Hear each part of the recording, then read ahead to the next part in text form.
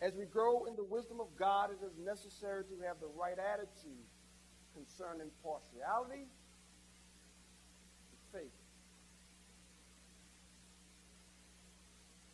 It is important as we grow in the wisdom of God, and it is necessary to have the right attitude when it comes to money, partiality, and our partial treatment of those who have money. And it is also important for us to have the right attitude when it comes to faith. This is a 2-week series.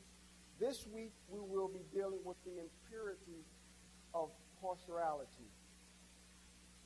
Next week we will finish it with the impurity of a dead faith.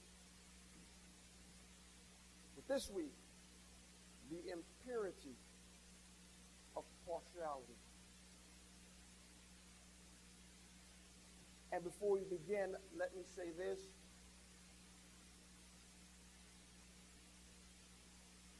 It was somewhat heartbreaking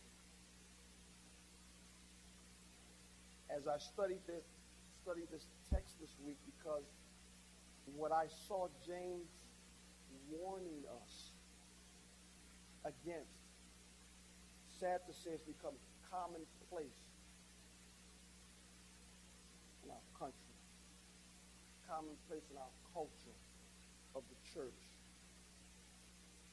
For the truth be told, as we read these verses, sad to say, I can relate an awful lot. And I've seen instances of the very thing James says don't do.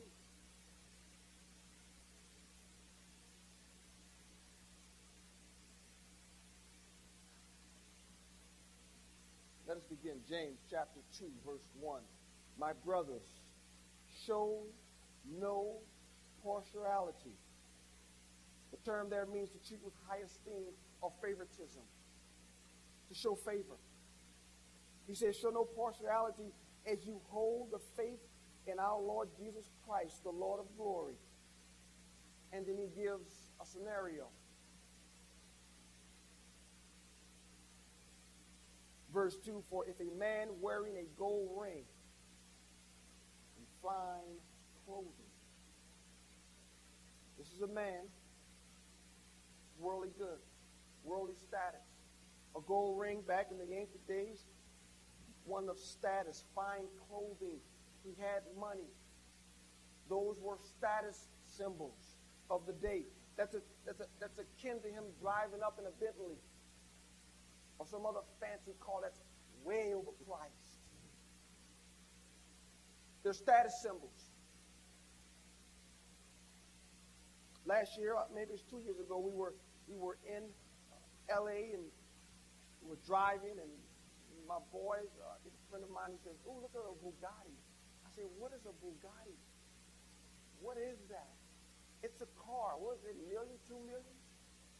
I said, "Oh, whoever bought that car's a fool. There's no car that costs that much. Not unless it can fly. And still then, but there's no car on earth that you can make that cost what a Bugatti costs. It's a status symbol. It is used to separate me from the rest of you all. From the buyer who can say he has a way overpriced car because he can afford it. And the rest of you peons can't. The status symbol. And James says when a man walks in with a gold ring and fine clothing, status symbols of the day. Scenario in which this man walks through your door along with another man. And be not deceived. This man, he's a celebrity, an NBA star, a starting quarterback in the NFL.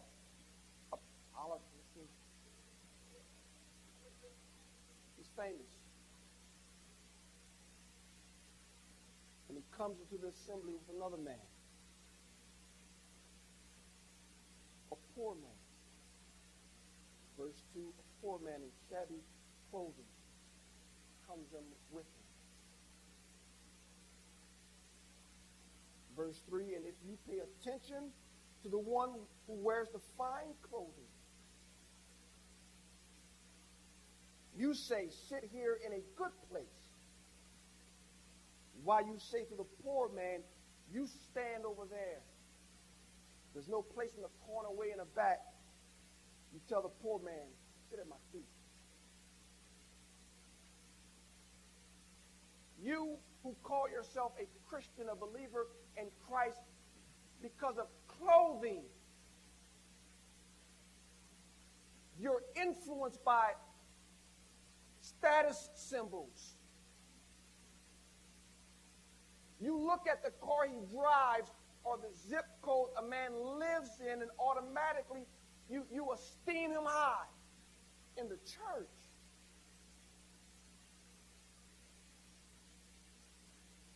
Two men walk in and you treat them totally different by the worldly goods they possess. You poor man, sit at my dirty, smelly feet. Verse 4, James says, have you not been made distinctive among yourselves and become judges with evil thoughts? Verse 5, listen, my beloved brethren, has not God chosen those who are poor in the world to be rich in faith and heirs of the kingdom which he has promised to those, not with status symbols, to those who love him? Here's the first point, the impurity of partiality. We are never to look down on someone because they have little money. You who call yourself a Christian, we who have been cleansed in the blood, we are never to take the principles of the world and apply them amongst ourselves. And because someone doesn't have the flashy status symbols, we treat them differently. Really? Really? James calls it evil because we, the church, sometimes make decisions based on money.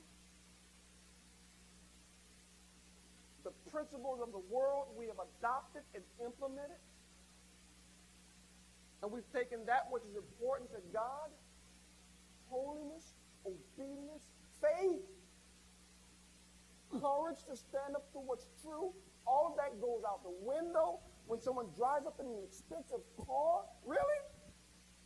Really?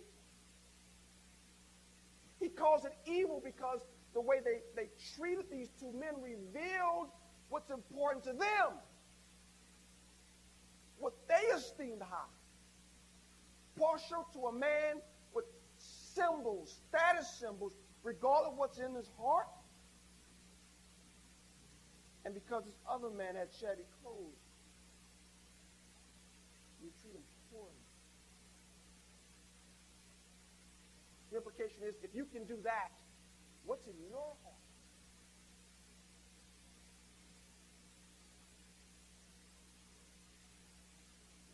He says in verse 5, my beloved brothers, do you know the God we serve? He's a God who takes the poor and make them rich. He's a God who does not operate on worldly principles. He's not impressed with a Bentley, a Bugatti, or any other overpriced car that's bought. Matter of fact, I think he thinks it's foolish. You are not to operate the way the world operates. You are not to esteem high what they out there esteem high. It's evil. The God we serve, he takes the poor and he makes them rich in faith. You remember that little thing? The first will be last, and the last will be first. Yeah. That's our God.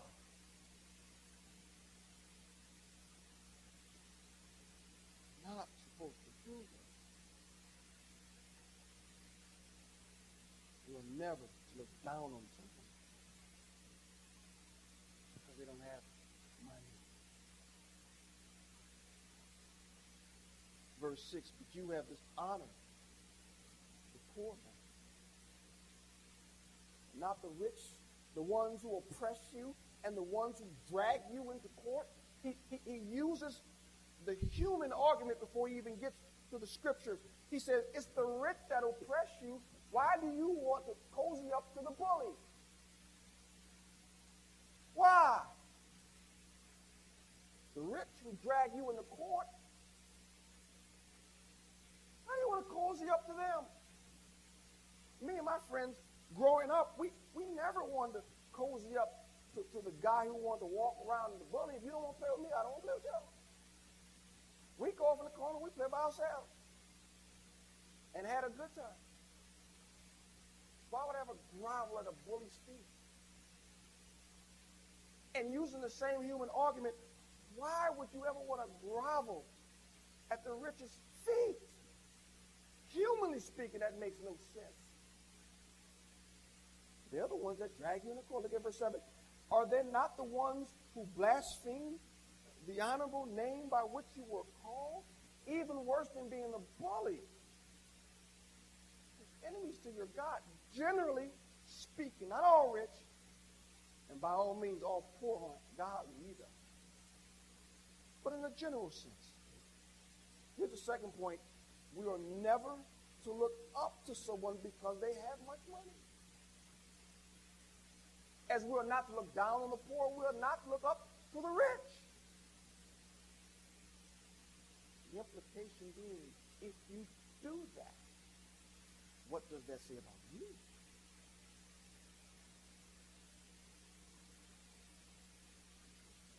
What principles are operating in your heart?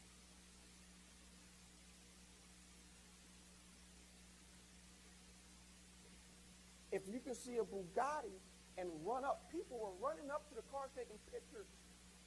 In the background, they would stand next to the Bugatti and take a picture. And in my mind, I was saying, why would you want evidence of being a fool?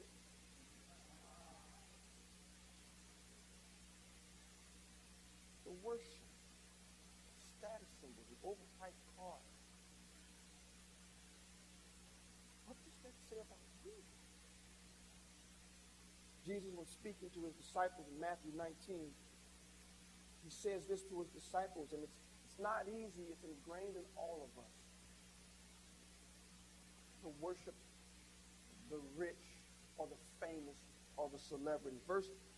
Chapter 19 of Matthew, Jesus says this, again, I tell you, it is easier for a camel to go through the eye of a needle than for a rich person to enter the kingdom of God. The famous discourse with his disciples, right?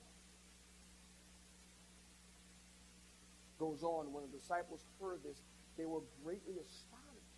His disciples, not the enemies of Christ, the disciples, astonished, saying, who then can be saved? You see their mindset? Wait a minute. Jesus, you're saying we're not the rich and high esteem? That something's wrong? They were astonished, saying, who could be saved? Jesus' response, he looked at him and he said, with man, this is impossible. With God, all things are possible. Even the disciples had this mindset. And granted, they're coming from underneath the Mosaic law, in which blessings monetarily and to the land were tied to obedience. Not the same today. But even they had a false concept in the very favor of God. And today, it sickens us when we look on the TV and TV preacher after TV preacher keeps talking about money. How you can get money. And the sad thing about it is, whenever they talk about it, they're never talking about giving you money. It's always about you giving them money. And I scratch my head saying, why do people fall for this? Why do they fall for it? Because they worship money. And these con men tap into this evil part of our flesh that worships this stuff.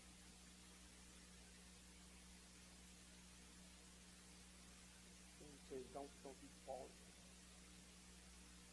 Don't be falling. We believers operate by a different set of rules.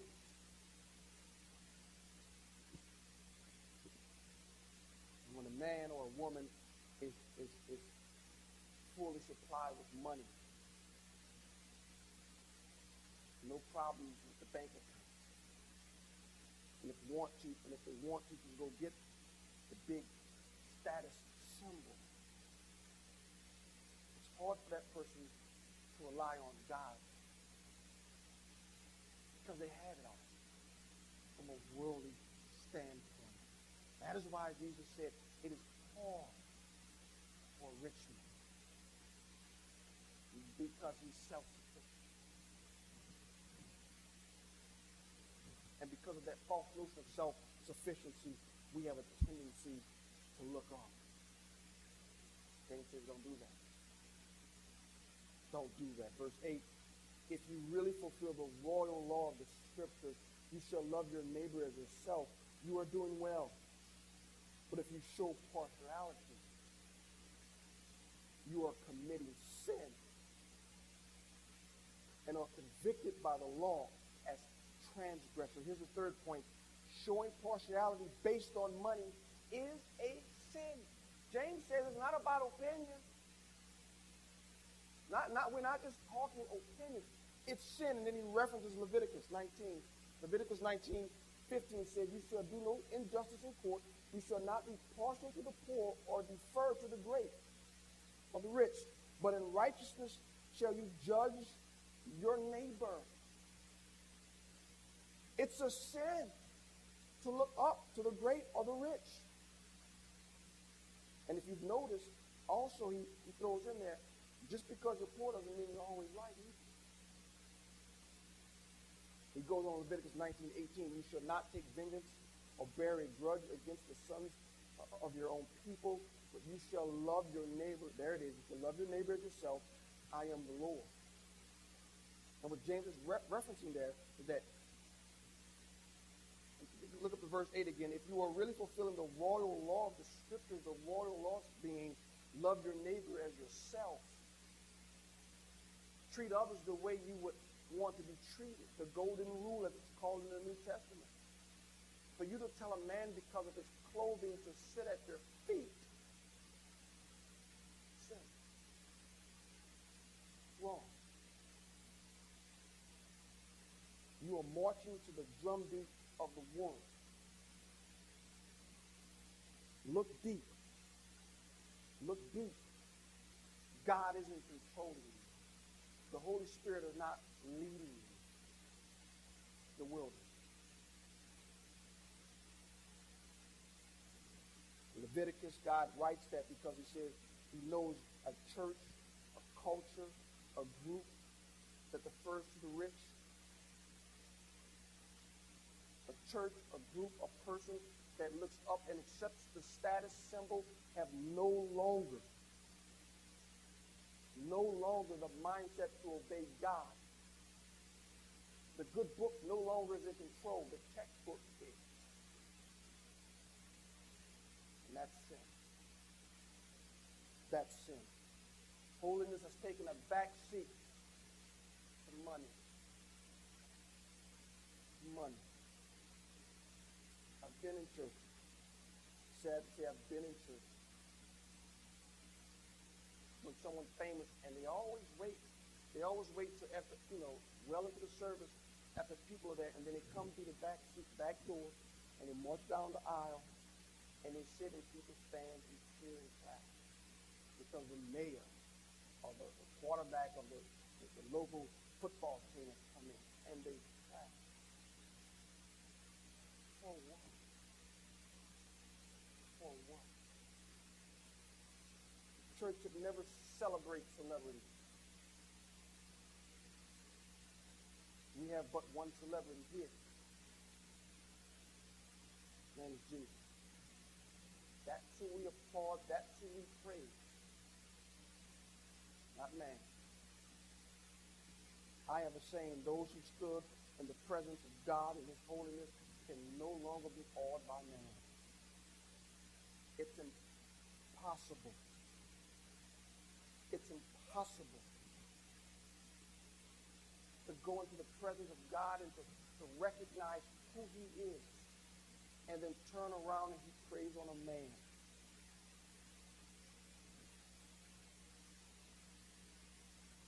It goes on in verse 10, for whoever keeps the whole law but fails in one point has become accountable for all of it. James then moves to the theological argument showing just how sinful it is. And it's scriptural. It's not an opinion. Verse 11, for he who said do not commit adultery also said do not murder. If you do not commit adultery, but you do murder, you have become a transgressor of the law. So speak and act as those who are to be judged under the law of liberty. That's a reference to, I believe, the gospel.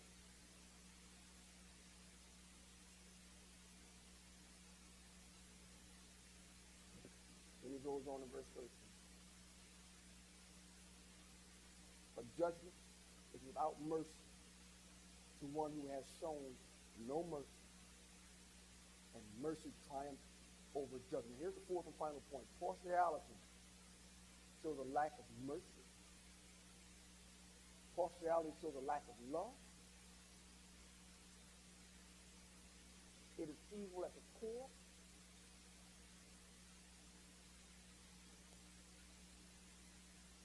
Because if you can do this, James says, let's be honest.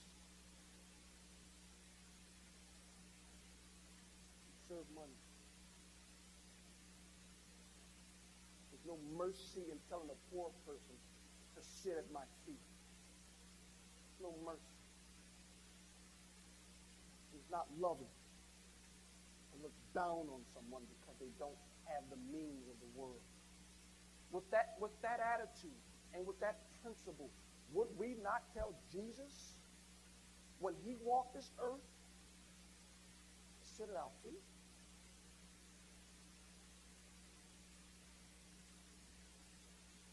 Will we not tell Jesus to sit in the back? Read the scriptures. He had no gold ring. Didn't have fine clothing either. And I think he did that specifically when he came as the suffering servant, specifically to show that he doesn't walk. God doesn't operate according to the principles of this world.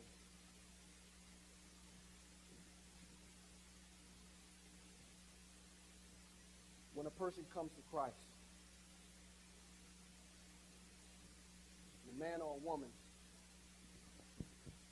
has accepted the reality that he or she is a sinner, born in sin, shaped in iniquity, then at some point, I know many of us in this room got to a point where we looked at all the status symbols, look at all the good we can do, whether it be career, houses, money, and we realize the truth. Those things do not fix us on the inside. And money couldn't hide the brokenness in us. All the money in the world could not fix our marriages, our addictions. Couldn't do it. And the Lord was gracious enough come to us, to draw us to it. And we realize, Lord, there's nothing in this world that can fix me. He is gracious enough to allow us to throw ourselves at his mercy, at his feet. And we cried out, Lord, we're sinners. Save us. He is gracious enough to be faithful to save us.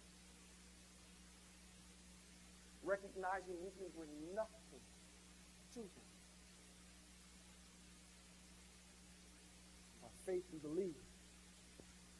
We believe in the blood. We believe in our Christ. And we accepted him as Lord. And from there he's healed us of many of the chains that the world has put on us. He saved us.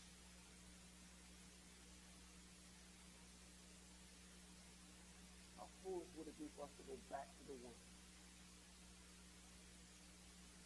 playing by their rules, being awed by expensive, overpriced cars,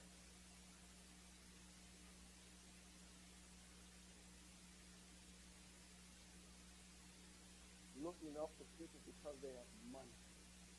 Newsflash, evil men know how to make money. The church should never look up to them. Let's be honest. We live in a culture, it's so bad, we have celebrity pastors. Men and women who write many books and have TV shows.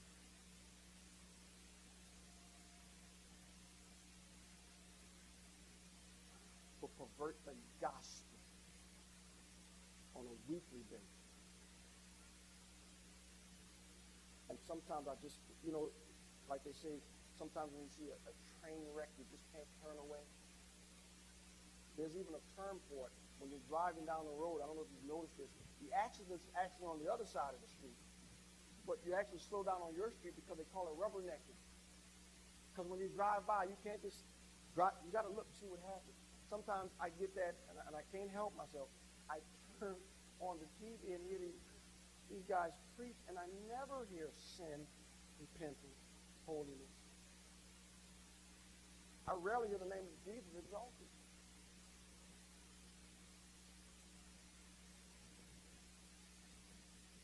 Worldly principles being taught and preached, and people lap it up. They run to a man who thinks he needs a $65 million gift because he's nothing but a celebrity. And all he can point to for success is the budget that his organization has. Brothers and sisters, if New Hope Community Church simply is known by the budget we can grow, the building we can build, it's sad. It's sad. We should never be partial based on the world. Never, ever. My prayer is never, ever does money make a decision here at New Hope. The checkbook we don't worship. It's the good book we find.